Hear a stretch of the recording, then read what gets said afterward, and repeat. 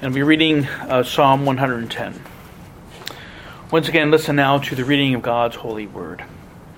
A Psalm of David.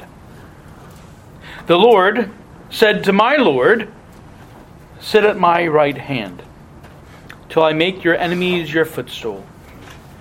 The Lord shall send the rod of your strength out of Zion, rule in the midst of your enemies. Your people shall be volunteers in the day of your power, in the beauties of holiness from the womb of the morning. You have the dew of your youth. The Lord has sworn and will not relent. You are a priest forever, according to the order of Melchizedek. The Lord is at your right hand. He shall execute kings in the day of his wrath.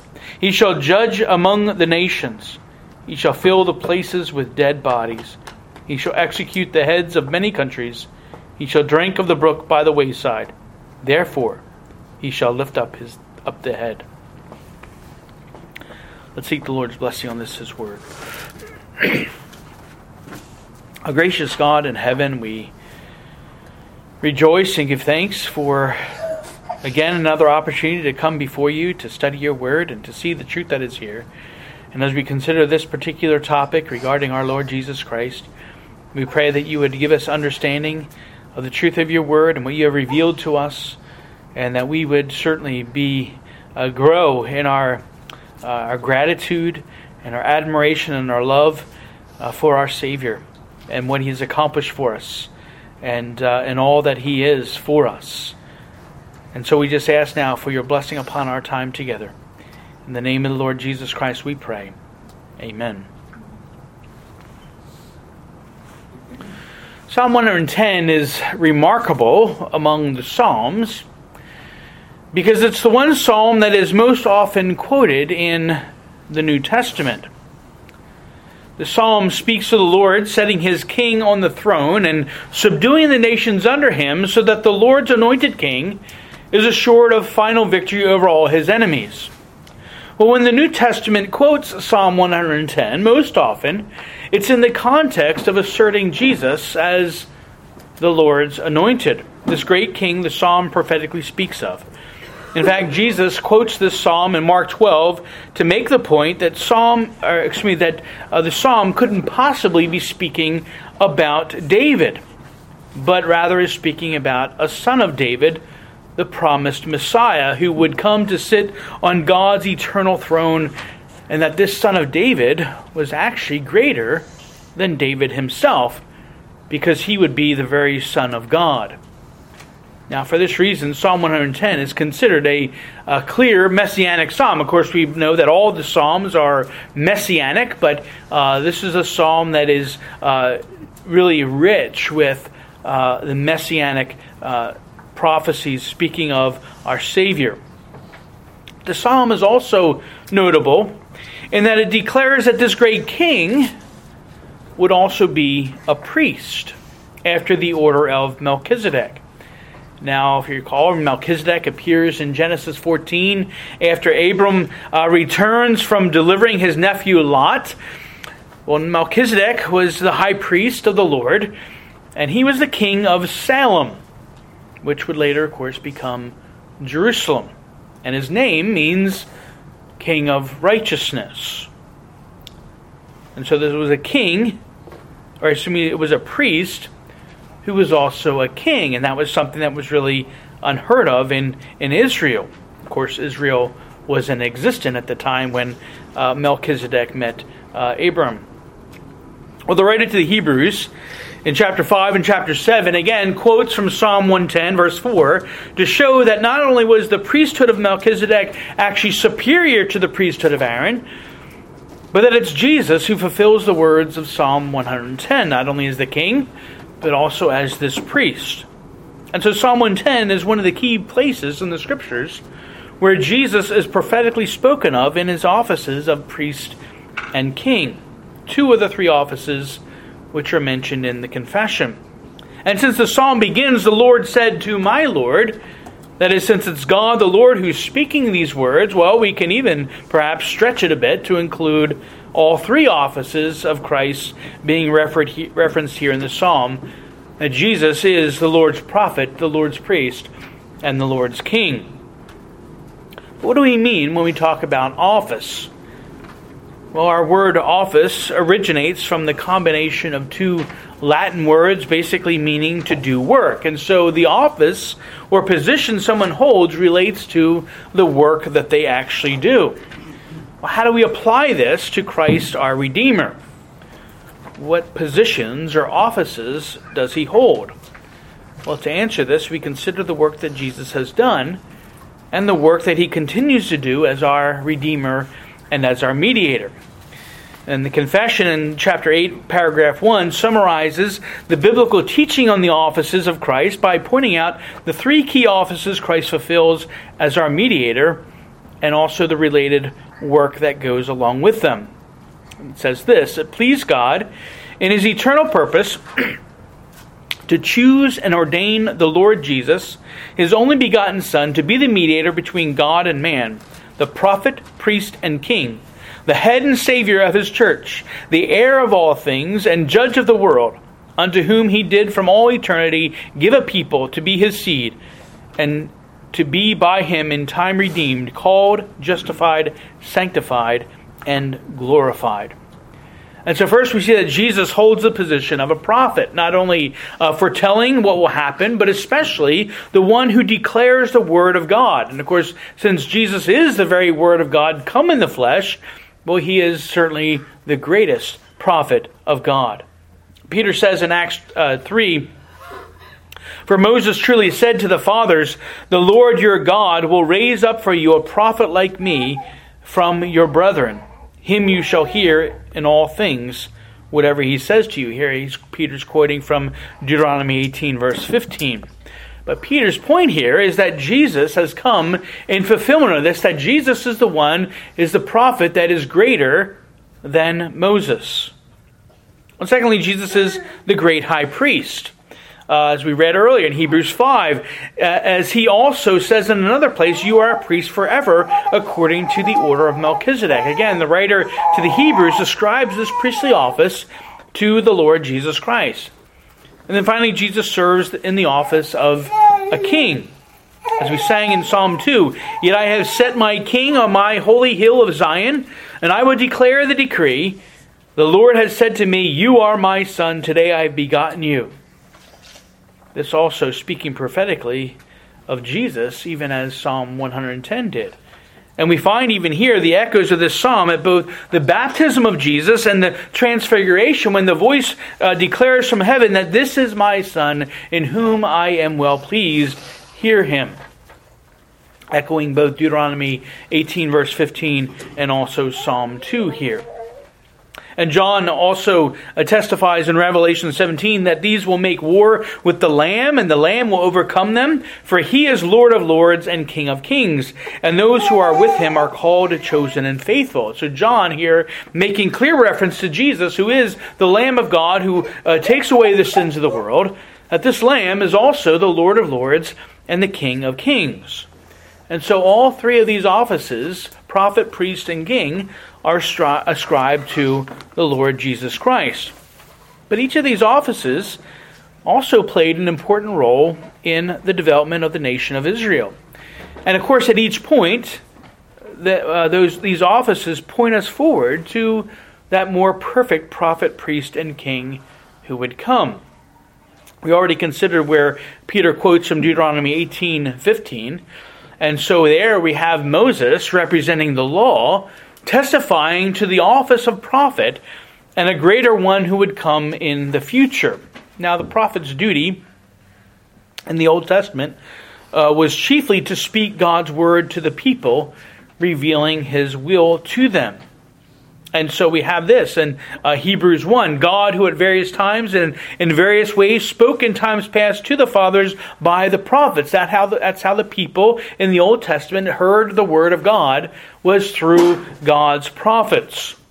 And James says, "My brethren, take the prophets who spoke in the name of the Lord as an example of suffering and patience." Here James referring to the prophets speaking not of their own will, but of the speaking in the name of the Lord. They're not coming up with their own thing, but they are the Lord's servants speaking and declaring what the Lord tells them. Both of these passages point to the need then for God's people to have prophets, so that he might further reveal himself to them. And of course we know that this was, before the fullness of the Scriptures, the office of prophet was essential in declaring to the people the will of God. And they were appointed by the Lord and set apart by anointing of oil for the purpose that he called them. And of course we know some of the prophetic ministries of the prophets in the Old Testament lasted decades, and others just only a few years. But they all declared the word of God. Well, secondly, the priesthood, we know, was established in Israel after the Exodus. Aaron, the brother of Moses, and Aaron's descendants were called by God and set apart to serve as priests. Exodus 27, verse 21. In the tabernacle of meeting outside the veil, which is before the testimony, Aaron and his sons shall tend it from evening until morning before the Lord. It shall be a statute forever to their generations on behalf of the children of Israel. And then 28 verse 1, Now take Aaron your brother and his sons with him from among the children of Israel, that he may minister to me as priest. Aaron and Aaron's sons, Nadab, Abihu, Eleazar, and Ithamar. And here we have God setting apart Aaron and his sons to serve as his priests. Now the chief duty of the priests at the time was to intercede on behalf of the people, and especially it was to offer up the sacrifices to God in the tabernacle, and then of course later in the temple. And so that was the role of the priest, was interceding for the people, in a sense acting as a mediator between God and the people, and they were the ones offering up the sacrifices. They were again anointed with oil and set apart for that particular task.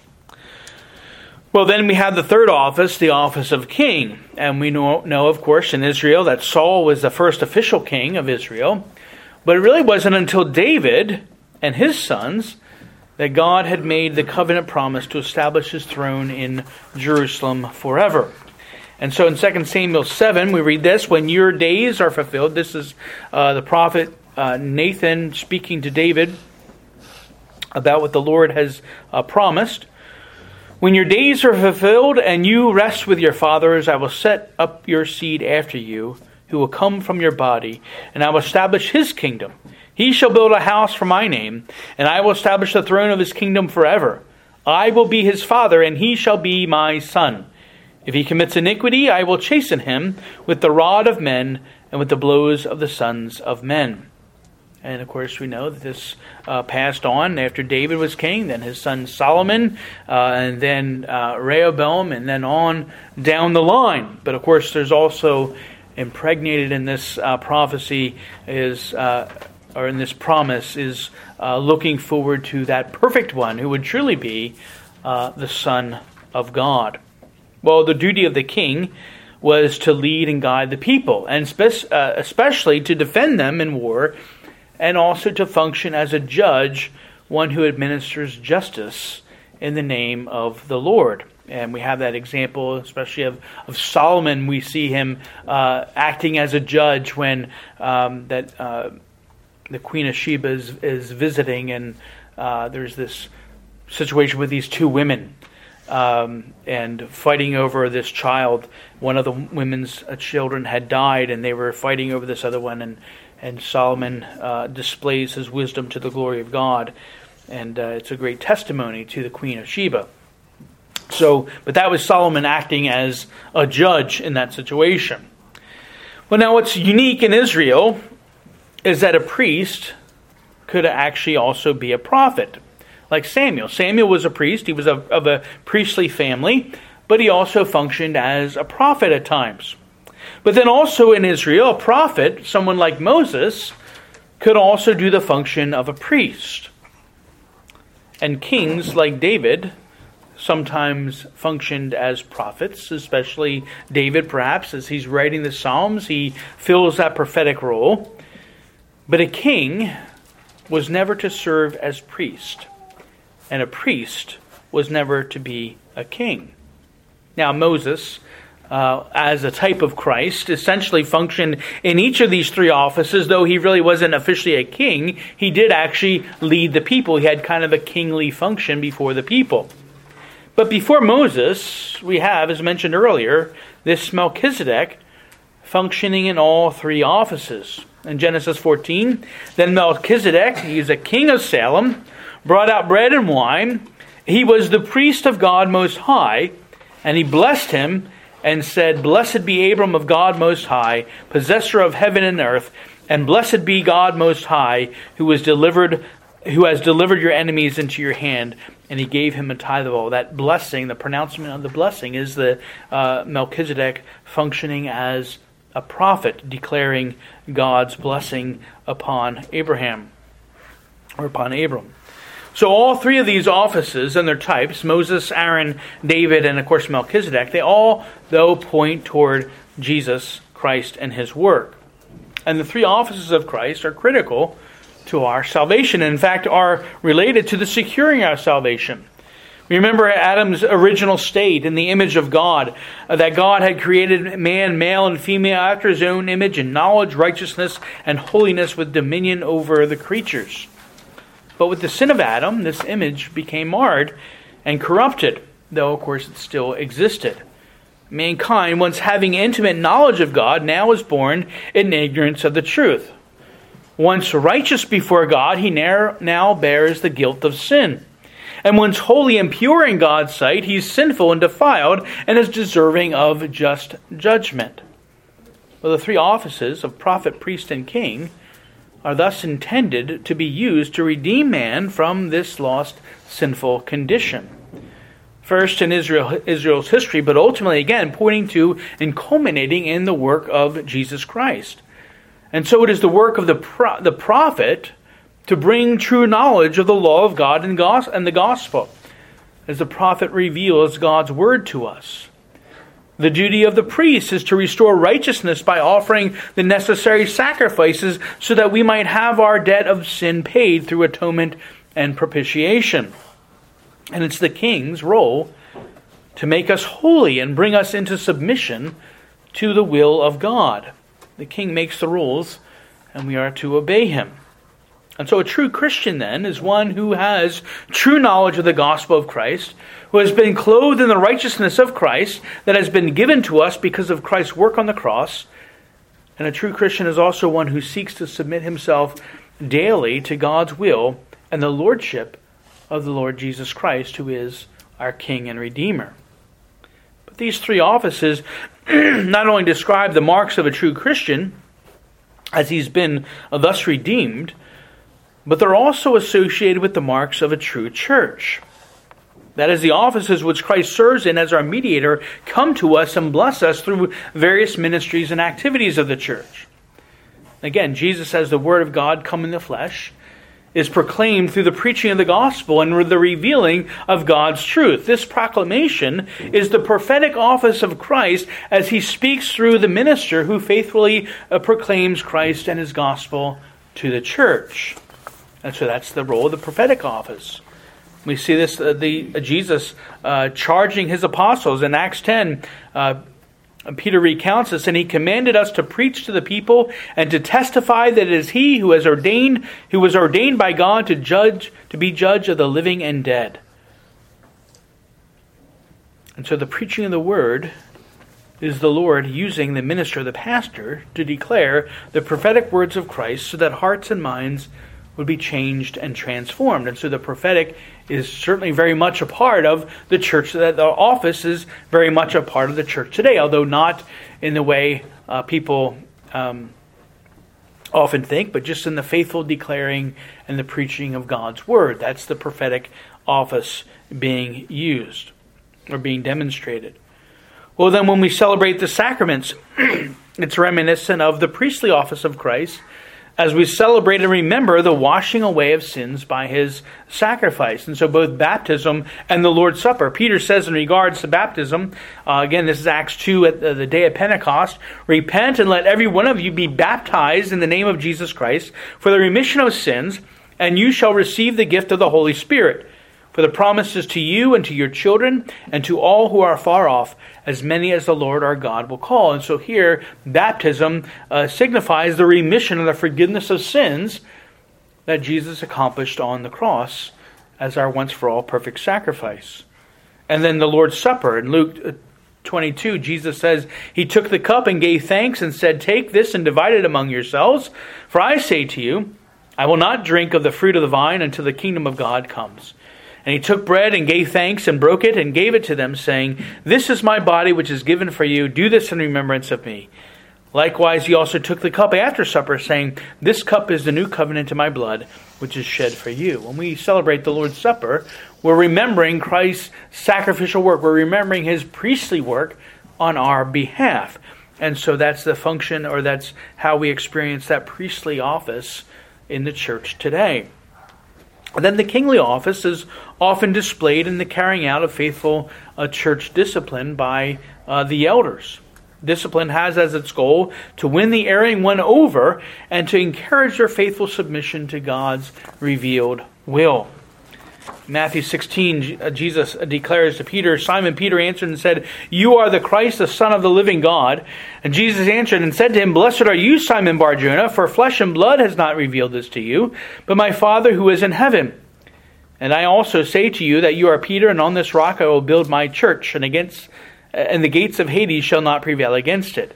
And then verse 19, And I will give you the keys of the kingdom of heaven, and whatever you bind on earth will be bound in heaven, whatever you loose on earth will be loosed in heaven. There, the keys of the kingdom is the entrance into the kingdom of heaven. They can let people in, let people out. And Peter, as representative as the apostles, as the leaders of the church at the time, looking forward to the elders, that is the elders' duty in the church in admitting folks for membership as well as to the Lord's table, but then also administering discipline when that is necessary. And so what do these offices then mean for us? We see how they're still used in the church today, but what do they mean for us? Well, God has been pleased to give us His Word, even His Son, the Lord Jesus Christ, who was the prophetic Word of God become flesh, so that we might know how to live and serve Him. Right? That Jesus is that prophet, the prophet like Moses, and as was declared by Moses, that we ought to hear Him, and we will hear Him. And even the voice from heaven, This is my beloved Son, in whom I am well pleased, hear Him, is what the Lord, the Father, said at the transfiguration of Jesus. And so it's the Word of God revealed to us. We also are mindful that God has given us a great high priest, even Jesus, who can truly sympathize with us in our weaknesses, being tempted and tried in all ways that we are yet without sin. And this priest not only offered the once-for-all perfect sacrifice for our sins, but he also was that perfect sacrifice. Right? In the Old Testament, the priests offered the sacrifices, but here Jesus is offering the sacrifice, but the sacrifice is Himself. He laid down His life, His own life, for us, so that we might forever have the forgiveness of sins, and that we might have eternal peace and reconciliation with God our Father and Creator. Well, Jesus holding these offices also as our mediator also means that God has given us an eternal King, one who sits on the eternal throne, even the Lord Jesus, who reigns and rules over all things for our blessing and His glory. And that we owe Him worship, we owe Him praise, we owe Him obedience. And we looked forward to Him coming one day to be the judge of the living and the dead, when He returns again in power and in glory to usher in the fullness of His kingdom, all to the glory of God. And so that Jesus Christ, as our mediator, truly is our prophet, our priest, and our king. And we continue to be blessed by His functioning in these offices, not only in what He has already accomplished, but even in what He is continuing to do now for our blessing and our benefit. Let's pray. Oh, gracious God in heaven, we do praise You and thank You for the reminder of this truth, that Jesus is the great prophet, priest, and king, and that He serves in each of those offices as our mediator, as the God-man. And that because of that, the blessings of each of those offices is poured out upon us. That we have your word revealed to us by the power of your Spirit, and as it's faithfully proclaimed, that we have the forgiveness of sins. Because not only was Jesus the high priest who offered the sacrifice, but he himself was the sacrifice, the perfect sacrifice, so that we now have peace and reconciliation with you. And that Jesus is truly our King, even now reigning at your right hand, reigning and ruling over all things, subduing all his enemies under his feet, all to the blessing and benefit of his people, the church. That all things are working together for our good and his glory. And so we just praise you and thank you, Lord, for these reminders. And again, we thank you for this Lord's Day. We thank you for your continued blessing upon us. And what a great privilege it is to have this one day in 7 where we can rest from our usual labors and that we can gather together with your people to worship and to fellowship and to praise your name. And Father, we're also especially mindful of our brother Yaku. We just pray that you would be with him tomorrow as he has this surgery on his knees.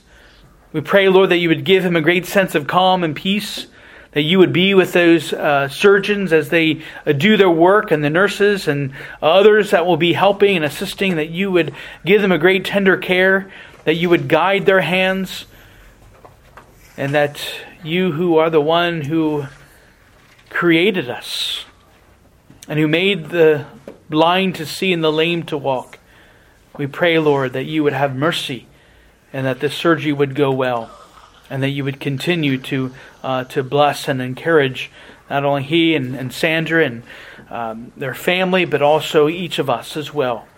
As we look forward again this week to serving you, to being faithful witnesses in our community, to the glory of the gospel, and to the praise of your holy name. May we truly be beacons of light and hope. We ask, O Father, that you would bless us in these things. In the name of the Lord Jesus Christ we pray. Amen.